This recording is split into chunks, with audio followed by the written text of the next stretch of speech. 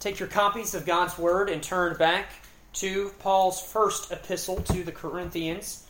1 Corinthians, we're plodding right along in chapter 3. And we come now to verse number 10 in 1 Corinthians. We believe this makes for our 16th week in this epistle. And the Lord has surely fed us from this glorious book. I'm going to be preaching part 1 of a 2-part message because this passage here, verses 10 through 15, really are one cohesive unit in Paul's train of thought. And so we want to preach the Bible contextually. I don't want to take Paul out of his context. But on the other hand, there's a lot in these verses, and I don't intend to keep you here till midnight. So we'll break this up, and Lord willing, next time we meet together, we will finish this section. But I want us to consider churches, concrete or combustible. Churches, concrete or combustible. We'll begin reading with verse number 10 in 1 Corinthians chapter 3. These are the words of God. According to the grace of God, which is given unto me, as a wise master builder, I have laid the foundation, and another buildeth thereon. But let every man take heed how he buildeth thereon. For other foundation can no man lay than that is laid, which is Jesus Christ. Now if any man build upon his foundation gold, silver, precious stones, wood, hay, stubble, every man's work shall be made manifest, for the day shall declare it, because it shall be revealed by fire. And the fire shall try every man's work of what sort it is. If any man's work abide, which he hath built thereupon, he shall receive a reward. If any man's work be burned, he shall suffer loss. But he himself shall be saved, yet so as by fire. Let me begin this evening by reminding you where we have been thus far in chapter 3. In verses 1 through 4, Paul addressed the carnality and spiritual immaturity of the Corinthians head on. And he asked them that poignant rhetorical question, are ye not carnal? And then in verses 5 through 9, he began to address the manifestations of this immaturity by putting ministers into their proper perspective. And we looked the last several weeks at the role of the minister in God's economy of grace. He is simply a tool. He is simply an instrument in the hands of a sovereign God who administers His grace to whomever He will, however He will, whenever He will. We are simply the mouthpieces. We do not possess within us the efficacy or the power to save anyone, or to edify anyone, or to sanctify anyone. No, God is the one who does those things, but we also understand that our God is a God of means. We believe in the means of grace, and some of those means are the preaching of the Word, the reading of the Word, the ordinances of the church, the local assembly, and all that is contained within that ministry are the means by which God is good to His people. So, when we get to verse 10, Paul is kind of taking a step back, and he's getting a little bit more broad in his explanation. He's not just going to look at the minister specifically, but now he's going to look at the entire New Testament ministry, the entire New Covenant economy of grace. And Paul really is launching off from the last phrase in verse number 9. The last phrase in verse number 9, look at it. Paul says, ye are God's building. Ye are God's building. And now in verses 10 through 16, he is going to be using this analogy of a building. And he's going to say, I'm the master builder, and you build thereupon, and I lay a foundation, and you have these materials, and you build upon the foundation that I have set. There's several here this evening that are in the home selling business, and they know something about laying foundations and setting homes, and they can tell you if you use faulty materials, you're going to have a terrible final product. And if you do not have a solid foundation, that home, no matter how good the materials are, over time it will crumble and collapse. And so this is kind of the analogy that Paul is using. we hear the term often, the house of God, the house of God. And when we think about the house of God in the new covenant, we don't want to think of the physical walls of this building that we sit in. That is not the house of God in the new covenant. The house of God in the new covenant are the redeemed members that make up that ecclesia. And there is a proper way to build upon that ministry. And that is what Paul is explaining in these verses. In this text, we will see the place of the church and our relationship and responsibilities with regard to the church as those to whom God has stewarded the building up, perpetuation, and continuing of the local assembly. And there are two main things for us to consider in these verses. And we're going to consider them in two messages. Tonight, we will look at the only true and proper foundation upon which the church is built. And next time, in verses 12 through 15, we will look at the suitable materials that are used in the building of the church. So we have the foundation and the materials. And these two things, the foundation and the materials, encompass everything that pertains to all aspects of the ministry.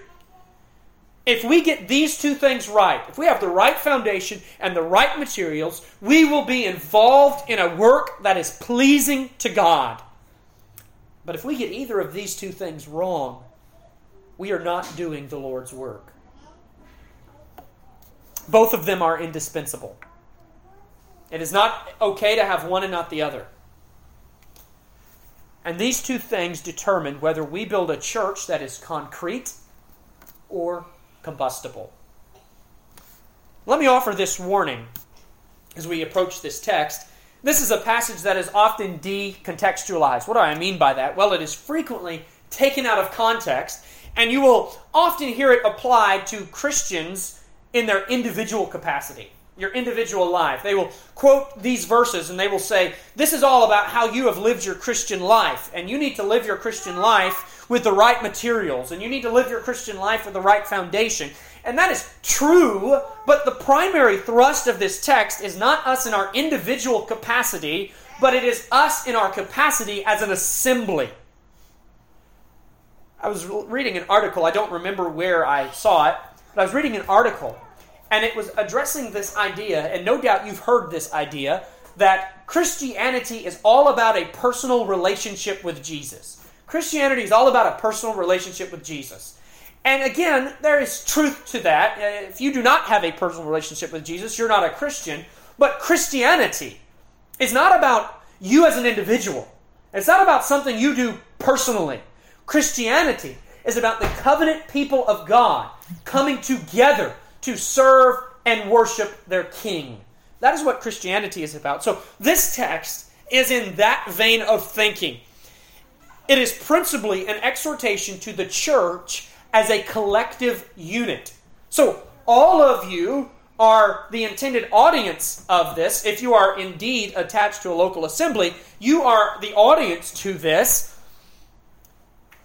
but not in your individual capacity, in your capacity as a member of the body. And it is chiefly addressed to pastors or elders, ministers, but it also reaches to each and every minister. And this tells us two things. Number one, church membership is expected of New Testament Christians. That you will not find a faithful servant in the New Testament that is not affiliated with the local assembly. It is not there. It is implied that all faithful Christians are members of a local body because the church is the place of worship and service under the administration of the new covenant. Under the old covenant, you could not properly worship God apart from the tabernacle and the temple. It was impossible. That is where the sacrifices were. That is where the rituals were. That is where the ceremonies were. Well, it's true in the new covenant as well. This is the temple of God. This is where God has placed the stewardship of His Word and the administration of His ordinances. And I'm not saying that you must be in the local assembly to be spiritually saved, but if you're going to faithfully serve God, you must be a part of the Lord's temple. And the blessing about the new covenant, why it is a new and better covenant. It is that temple is not defined and restricted to one physical location in Jerusalem. But that temple is wherever the Spirit, as we sang earlier, the church is one foundation, born by the Spirit and the Word. Wherever the Spirit and the Word have produced this assembly. And in the last 2,000 years, this Christian religion that began with 11 men in an attic in one assembly in Jerusalem has now spread all over the world. And we have assemblies, all of our street corners throughout America that constitute this temple. The second thing, though, is that all church members are expected to serve the body. It is not just pastors or deacons who serve. Every church member should have some place of service. You are all priests unto your God, as the Bible says in the New Covenant. There is no more special Levitical priesthood in the New Covenant. All Christians constitute that priesthood. And consider these things as we now will expound this text. Make it your number one priority in life to ensure that you have joined with a biblical New Testament church so that you may be a part of what the apostle is here describing. And if you're already a member of a faithful church, especially if it's here, then ask yourself this: what is my role of service in this ministry? What is it that I do as a contributing member of the body? And if you know what your job is, then commit yourself to performing it to the best of your God-given abilities. And if you're sitting there not having an answer to that, then consider the needs around you, and by prayer and counsel become a true servant. That's what the apostle is saying to us here. So let us just look. I have a heading for each one of these verses in this passage, and we're only going to get through the first two tonight, and then we'll get through the other four next Lord's Day. Let us look at verse 10, the framers. Verse 10, the framers. The framers are those responsible for laying the foundation and building upon it. Paul says in verse 10, according to the grace of God, which is given unto me as a wise master builder.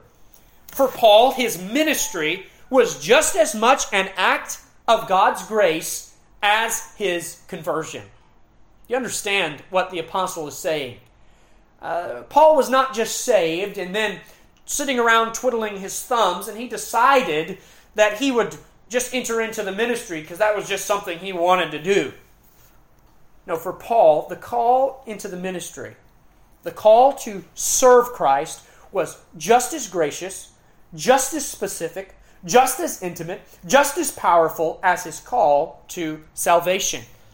The grace here mentioned is serving grace, which enabled Paul to fulfill that calling. If you are going to serve Christ, you will be serving Him by grace. Just as you are saved by grace, so too will you serve by grace. And serving grace is always bound up within and inseparable from saving grace. Everyone to whom God gives saving grace, He also gives serving grace. God never saved anyone for the purpose of warming a pew. God never saved anyone so they could sit idly by and watch as others carried along the ministry. And oh, how this truth needs to be proclaimed and shouted from the rooftops in the midst of the Americanized Christianity that surrounds us.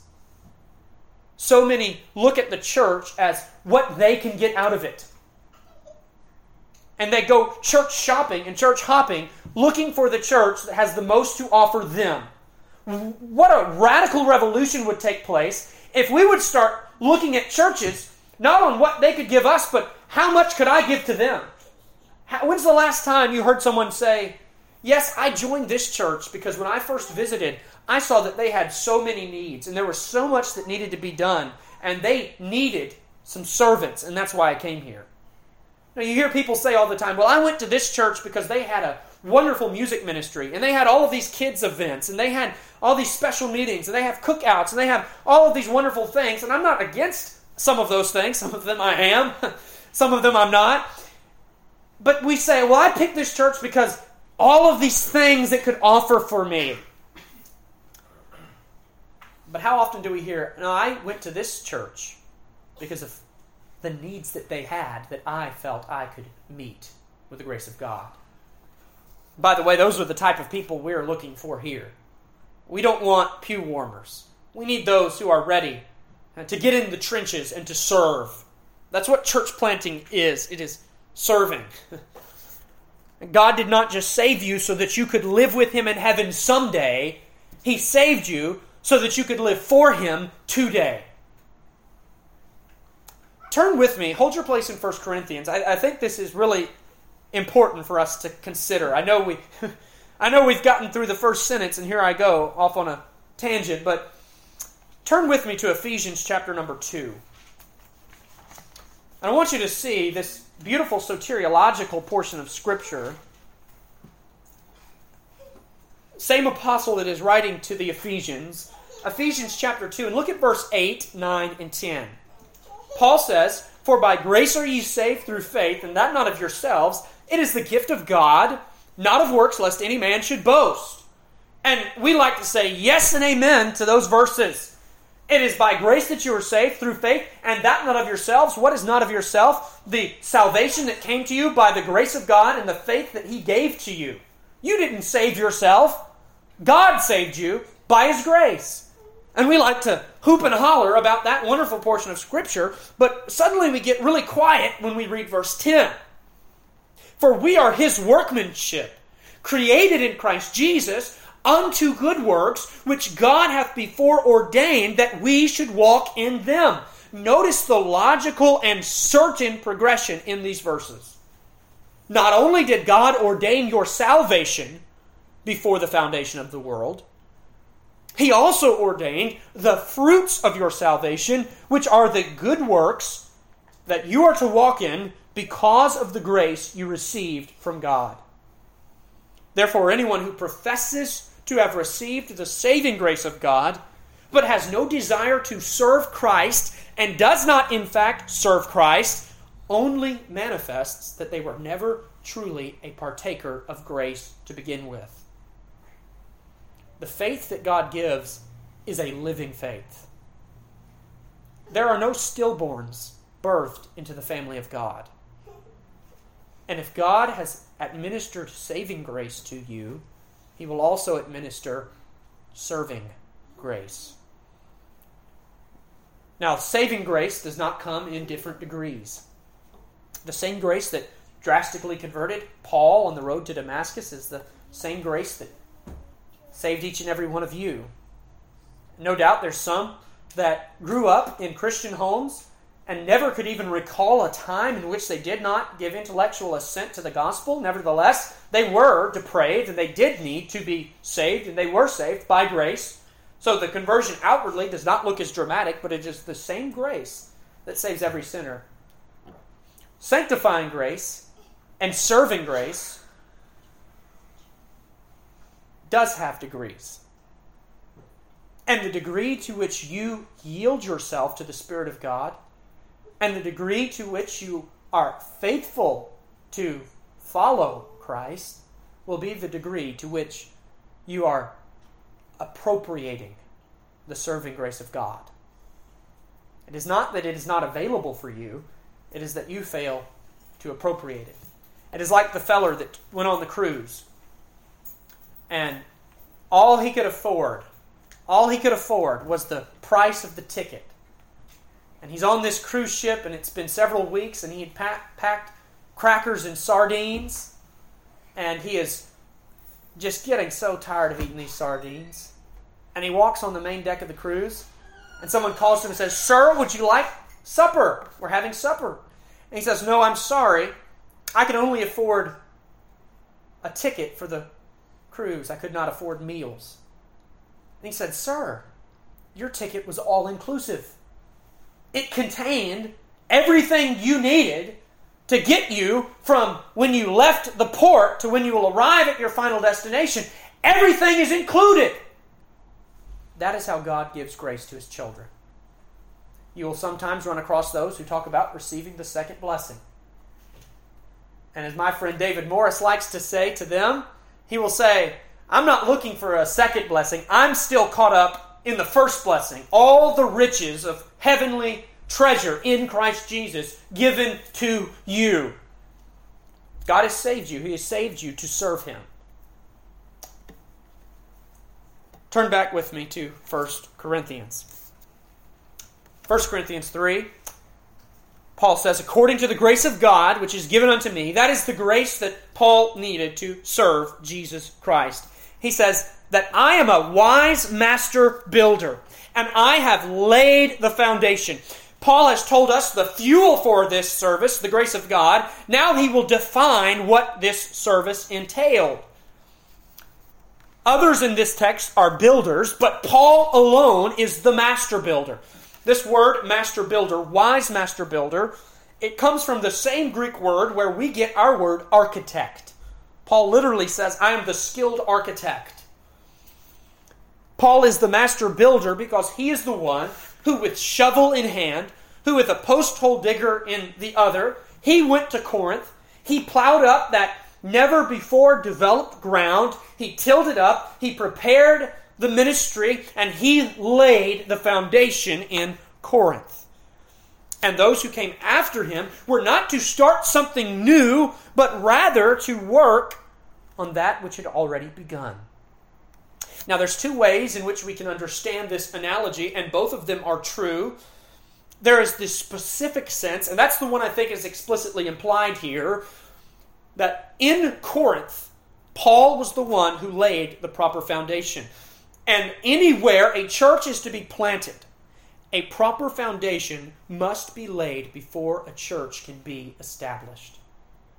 When we try to come in and plant a church with materials, and we do not first have a solid foundation, God will not bless such a work. We must lay the foundation first. And Paul said in Corinth that he was the one who had laid that foundation. It had already been laid. And there were those who were attempting to lay another foundation or to depart from the foundation he had laid. And he's saying, no, I'm the wise master builder. I laid the foundation. Your job is to build upon it. That's the specific sense. But there's also the general sense in which Paul, who is Paul, the apostle to the Gentiles, the one who received the commission to reveal the mystery of the church. What is the mystery of the church? The mystery of the church is that we have a body of Jew and Gentile worshiping together, the Israel made with that circumcision without hands, who are worshiping the true Messiah right alongside one another. Unheard of in the Old Testament. Unimaginable in the Old Testament. And Paul laid that foundation in his preaching and in his writings. So we can truly say, this is our foundation. The epistles serve as the foundation. They are not the foundation. They reveal the foundation to us, I should say. We'll get to the foundation, verse 11. And this is something that Paul did once for all. He laid the foundation, and all those who come after must build in accordance with the foundation that was laid by the apostle. There are no apostles today. I don't care what the sign says in the church down the road. There are no apostles today. That ministry has ceased, and the work was completed. And in this sense, Paul laid the foundation once for all time. And our job is not to come up with a new foundation produced with the wisdom of this age, but to use the foundation laid out for us in Scripture. Until the end of the world, the Scriptures will be all sufficient for the work of the gospel ministry. And then he says this, I am the wise master builder. I laid the foundation. Notice in verse 10, and another buildeth thereon. This phrase echoes the statement that Paul made earlier in the chapter when he said, I have planted, Apollos watered. Paul is unraveling the blueprints, so to speak. Think of the church. Think of the New Testament administration as architectural plans. And Paul is the one who drafted those plans, and now he is unraveling them for us. And our job for the last 2,000 years, and it will still be our job until our Lord comes again, is to execute those plans.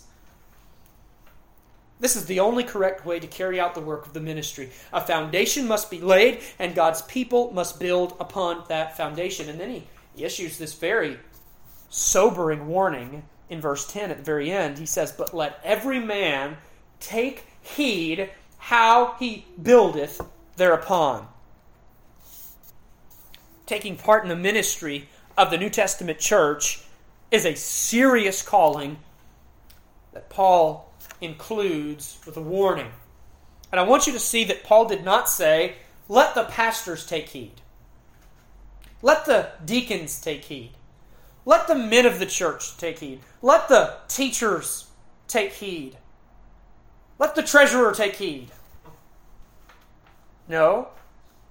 He says, "Let every man," and by implication every woman, take heed. Every member must take heed. Again, this implies that every man is called to serve. We believe that the pastor, the elder, is accountable to the local congregation. He is a member of the local body. It is just the gifts of God and the calling of God that places the pastor in his role, but it is the gifts in God and the calling of God that place you in your role.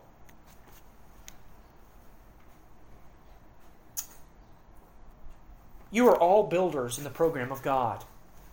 I want you to see yourself that way. When you think about your relationship to Christ Fellowship, when next time somebody asks you, "What do you do there?" say, "I'm a builder." No, don't say that. You'll confuse them. But think that way. You're a builder. You have a job to do. And if you don't do your job, there will be a deficit in the work here. You are all personally responsible for the stewardship of the church where the Lord has placed you. So many will come across a problem in their local assembly. They will see something that they don't agree with, that causes conflict, and what will they do? They tuck tail and run. And don't get me wrong, I think there are times when you may leave. I think there are times when you should leave. And I think there are times when you shouldn't leave. But far too often, before even trying to be a faithful builder and correct the issue, we just leave. We just church hop and we go down the road. Paul is saying, don't do that. You're accountable. And I believe that God will hold those accountable who take their church membership so lightly as to neglect the responsibility. Imagine if you parented that way. Imagine if your children were having issues and you just left them and found some new kids. Well, guess what? It won't take very long till that new set of children is going to have some issues too. You shouldn't parent that way. You shouldn't pastor churches that way.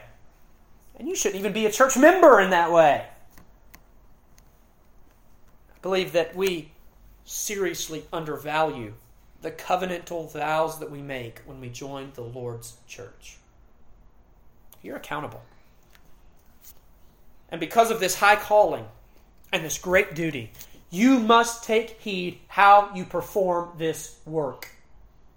Take heed, a careful, close, calculated examination. And of course, the standard for this examination is the Word of God. You must judge everything you do as a citizen of Christ's kingdom and as a member of Christ's church to ensure that it is in accordance with the Bible. One of the blessings of church planting, and this is something I personally experienced planting Christ Fellowship, is that it causes you to question everything. I mean, imagine it. You are going to plant a church and you've got this big empty building, and now you think, well, where are we going to put things? Well, what about the pulpit? Why didn't we put it over in the corner? Why didn't we just ditch the pulpit altogether? Because we ask the question, what's the biblical thing to do? Well, the biblical thing to do is for the Word of God to take the centerpiece in the worship of the church. That's why the Protestant reformers insisted upon having a pulpit in the center of their auditoriums as opposed to the papal churches that had it off to the side. What about our offerings? We're going to pass a plate or we're going to have a box? Well, we had to ask the question, what's the most biblical thing to do? And church planting causes you to ask these questions. How are we going to evangelize our city? Christ said, go into all the world and make disciples. How are we going to do that? What is the biblical way to do that? We have to ask these questions. And it's not only true in church planting, it's true in your own individual lives. One of the first manifestations of conversion is that you will have the desire to live biblically and serve Christ biblically. You will have that desire. Perhaps some of you can recall the change that took place when God converted you. Some things that you had just gotten the habit of doing. Some ways that you were just trained to think. Suddenly you had to ask yourself, is this biblical? Is this biblical? Before you were a Christian, you didn't have to think about what you were going to put on before you left the house in the morning. But now, you're living to serve Jesus Christ, and you need to think, what would He have me to look like when I go out into public? You didn't have to think about what you were going to put on when you drove down the road. But now you have to think, what would God have me to listen to and to fill my mind with? Christians ask the question, is this biblical? And your service to Christ and your Christian life is not good enough if it is not in line with the Bible. Consider yourself and consider this church free from the courts of public opinion. See, it's liberating. There's a sense in which it's very liberating. Because you realize as a Christian, you are not obligated to keep up with the Joneses. You are not obligated to keep up with the times. We don't care about pleasing men. We must please God. And in order to live in a manner that is pleasing to God, and in order to plant a church that is glorifying to God, we must take heed. These are the framers. These are those who are gracious participants in the New Testament ministry. And the God who gave you the grace to serve is the one who defines the terms of your service. And this brings us now to verse 11. We looked at the framers. I want you to now consider the foundation. Look at verse 11. Glorious verse. And it's even more glorious when we keep it in context. Why must we take heed of how we build? Why must we be so careful?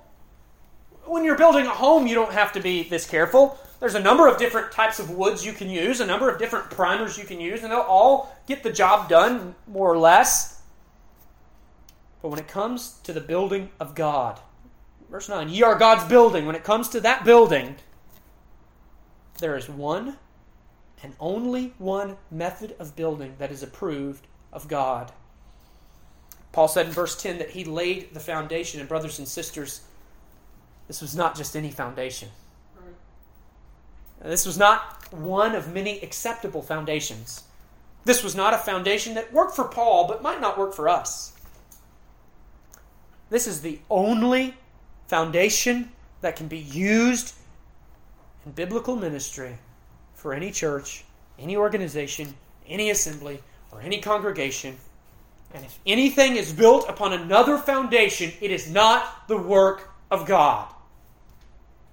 I believe there's a lot of things in the Bible that men are dogmatic about that maybe they shouldn't be. This is not one of them. This is a dogmatic, dig your heels into the ground text.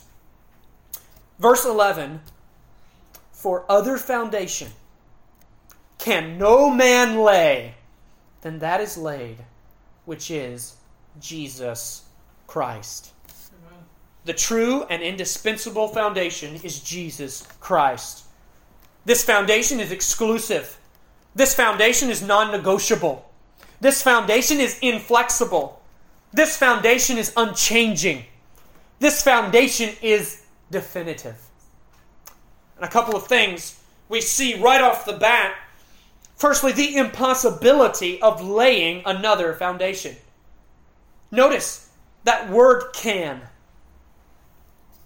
Other foundation can no man lay. It is impossible to do the work of God with any other foundation. It cannot be done. Every true church, no matter what they may differ on down the line, will share this key distinction. Their rallying cry, their theme, their banner, their great arche, the point of integration, all roads that lead to where will lead to Christ. Secondly, this foundation is not a set of doctrines, nor is it a statement of faith. It is a person. It is a person. That is because Jesus Christ is the heartbeat of Christianity. And all doctrines and all practices must flow from Him, to Him, through Him, for Him, because of Him, that He might be glorified. By affirming that Jesus is the foundation, we are not, however, devaluing the importance of doctrine and theology. Rather, we're putting it in its proper place. The only reason why doctrine or theology matters is because of Jesus. And those who say, well, we don't need theology, we just love Jesus, are sadly mistaken. Because of Jesus, you do need theology. Next time someone says that to you, just ask them who Jesus is. What will they say? Well, He's the Son of the one true and living God, sent to earth to be the propitiation. Oh, wait a minute. That's theology. That's doctrine. So because of Jesus, we have theology, but we must never put Jesus off to the side and take some subsidiary doctrine and raise it to our foundation. It is the person and work of Christ which must define all that we do and believe. It is not our Baptist distinctives that serve as our foundation. It is not the style of music that we sing that serves as our foundation. It is not the way that we look that serves as our foundation. It is not the English translation of the Bible we use that is our foundation. We are founded upon the primacy and centrality of Christ, and that determines all of those other things. To affirm Jesus as our foundation is to affirm Jesus as the preeminent head of the church. To declare that He is the sovereign Lord and Creator of the heavens and the earth. To confess that salvation is exclusively in Him. To proclaim that the only hope of wretched sinners being made right with God is the death, burial, and resurrection of Jesus Christ, and to acknowledge that there is coming a day in which every knee shall bow and every tongue shall confess that Jesus Christ is Lord. When you die, you will not stand before the president of the Southern Baptist Convention. When you die, you will not stand before the presiding minister of the PCUSA. And all God's people said amen. When you die, you will stand before Jesus Christ. Because He is the foundation. To affirm Jesus is to acknowledge all that the Bible says about Him. To acknowledge that He is holy. To acknowledge that He is omnipotent. To acknowledge that He is omniscient. To acknowledge that He is omnipresent. To acknowledge that He is transcendent. That He is pure. And if the Jesus you believe in, if the Jesus upon which your ministry or work or church or life or whatever else it is founded upon is not the true Jesus, the Jesus of the Bible, it is not Jesus at all. Now, just because the Bible says that no other foundation can be laid doesn't mean that there haven't been those who have tried. Well, there's plenty who call themselves Christians who have laid another foundation. They've attempted to do so, but it's not the work of God. There are those who claim to be a participant in the gospel ministry, but they are building on another foundation and another Jesus. Men like the Pope of Rome, men like Alexander Campbell, who began the Campbellite movement, the Stone Campbell Restoration. They now call themselves the Churches of Christ. Why do we say they build upon another foundation? Because they explicitly deny the centrality of Jesus Christ in the salvation of sinners. They believe that it is Jesus Christ plus baptism, plus church membership, plus good works, plus this, plus that. When you take away from the place of Jesus and the salvation of sinners, you have yourself another Jesus. Men like Joseph Smith, the prophet of the Latter-day Saint movement, who explicitly says that when he asked God and he prayed to God and said, Lord, which church should I join? God said, they're all corrupt. They're all done away with. My church is not on this earth. You need to go and lay another foundation. Men like Charles Russell, who founded the Watchtower Society, who call themselves Jehovah's Witness, but deny the deity of the Lord Jesus Christ. Friend, that's laying another foundation. They profess Jesus, but not the Jesus of the Bible. And I mention these groups specifically because these are some of the most prominent ones in our area. But there are others. Those who deny the triunity of God. Say, why is this so important? You seem like you're just being really divisive. What gives? What gives is that we're talking about another God. See, nobody would have an issue if we preached a message on why Allah is not the true God. Or why the gods of Hinduism are not the true God. Why? Because it's a different culture and it's different terminology. But friend, there's no difference. In Hinduism, which uses Asian terminology, Oriental terminology, and religions right here in our own backyard that use the same vocabulary and Christianese kind of talk, but preach a different God. Right. I don't care what you call him. I don't care if you call him Jesus. If it's not the Jesus of the Scriptures, it is not the true Jesus. And their ministers are not true ministers. Their buildings are not the true works of God.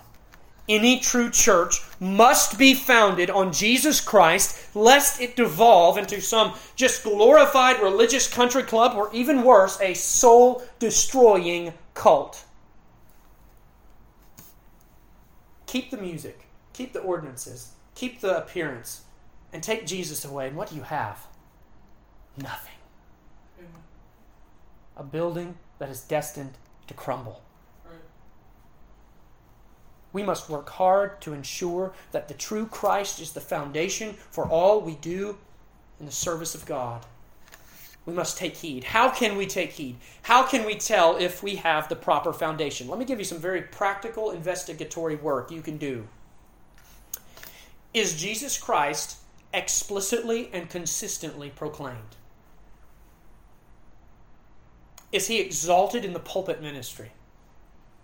Is he exalted in the singing?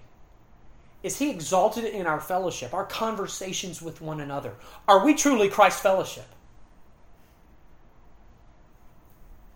Can you guarantee that any visitor who happens to attend will surely hear the truth of Christ's gospel and will surely know what it means to be reconciled to God by Jesus Christ? Or could you attend this church for months and never hear Jesus proclaimed? Next time we will consider the materials and the continuation of this building, but we must first drop anchor with this foundation. Because if you have a faulty foundation, it will not matter what materials you use. We have to be careful how we build today, because it will affect how we build tomorrow. And if we want faithful men and women to serve here in future generations, we must be faithful today. A lot of problems in America, not just ecclesiastical ones, have been a result of kicking things down the pike. It's kicking the can down a few years. And it's happened too in our churches. Would to God that he would raise up a younger generation that would say, the buck stops here. Amen. I dream of the day that Edsel is called to be an elder in this church. And by the way, that's happened.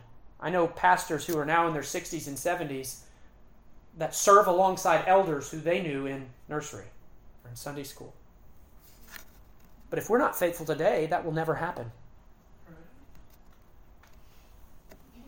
There's coming a day when our foundation will be evaluated before the Lord Jesus Christ. There will be a divine building inspection. As we close, turn to Matthew 7. It'll be the last thing I ask you to look at this evening. Matthew 7. I want to share with you a picture of what it will look like on that day.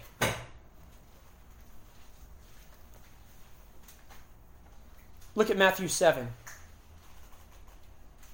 Verse 21. Again, this is another one of those texts that is often taken out of context and applied to personal salvation. But we must not forget that in the context here, Jesus is addressing false ministers.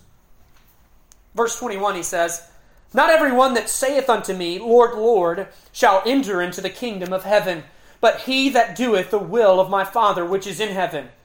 Many will say to me in that day, Lord, Lord, have we not prophesied in thy name, and in thy name cast out devils, and in thy name done many wonderful works? And then I will profess unto them, I never knew you. Depart from me, ye that work iniquity." All of those who try to conduct a ministry with a faulty foundation will hear this rejection when they stand before Christ. And then this analogy, verse 24, "Therefore, whosoever heareth these sayings of mine and doeth them, I will liken him unto a wise man, wise master builder, which built his house upon a rock. And the rain descended, and the floods came, and the winds blew, and beat upon that house, and it fell not, for it was founded upon a rock." That is those who have the proper foundation. But look at verse 26. "And every one that heareth these sayings of mine, and doeth them not, shall be likened unto a foolish man, which built his house upon the sand. And the rain descended, and the floods came, and the winds blew, and beat upon the house, and it fell, and great was the fall of it." We must build upon a foundation that will withstand the fires of hell, the storms of earth, and the trials of God. And may we sing with Edward Mote, the great hymn writer, "My hope is built on nothing less than Jesus' blood and righteousness. I dare not trust the sweetest frame, but wholly lean on Jesus' name. On Christ the solid rock I stand. All other ground is sinking sand. All other ground is sinking sand." Let's pray. Father, we thank you in Jesus' name for your goodness to us as a people here tonight. Oh Lord, would you hammer these truths home to our hearts? Would you ingrain them in the fabric of Christ Fellowship, Particular Baptist Chapel?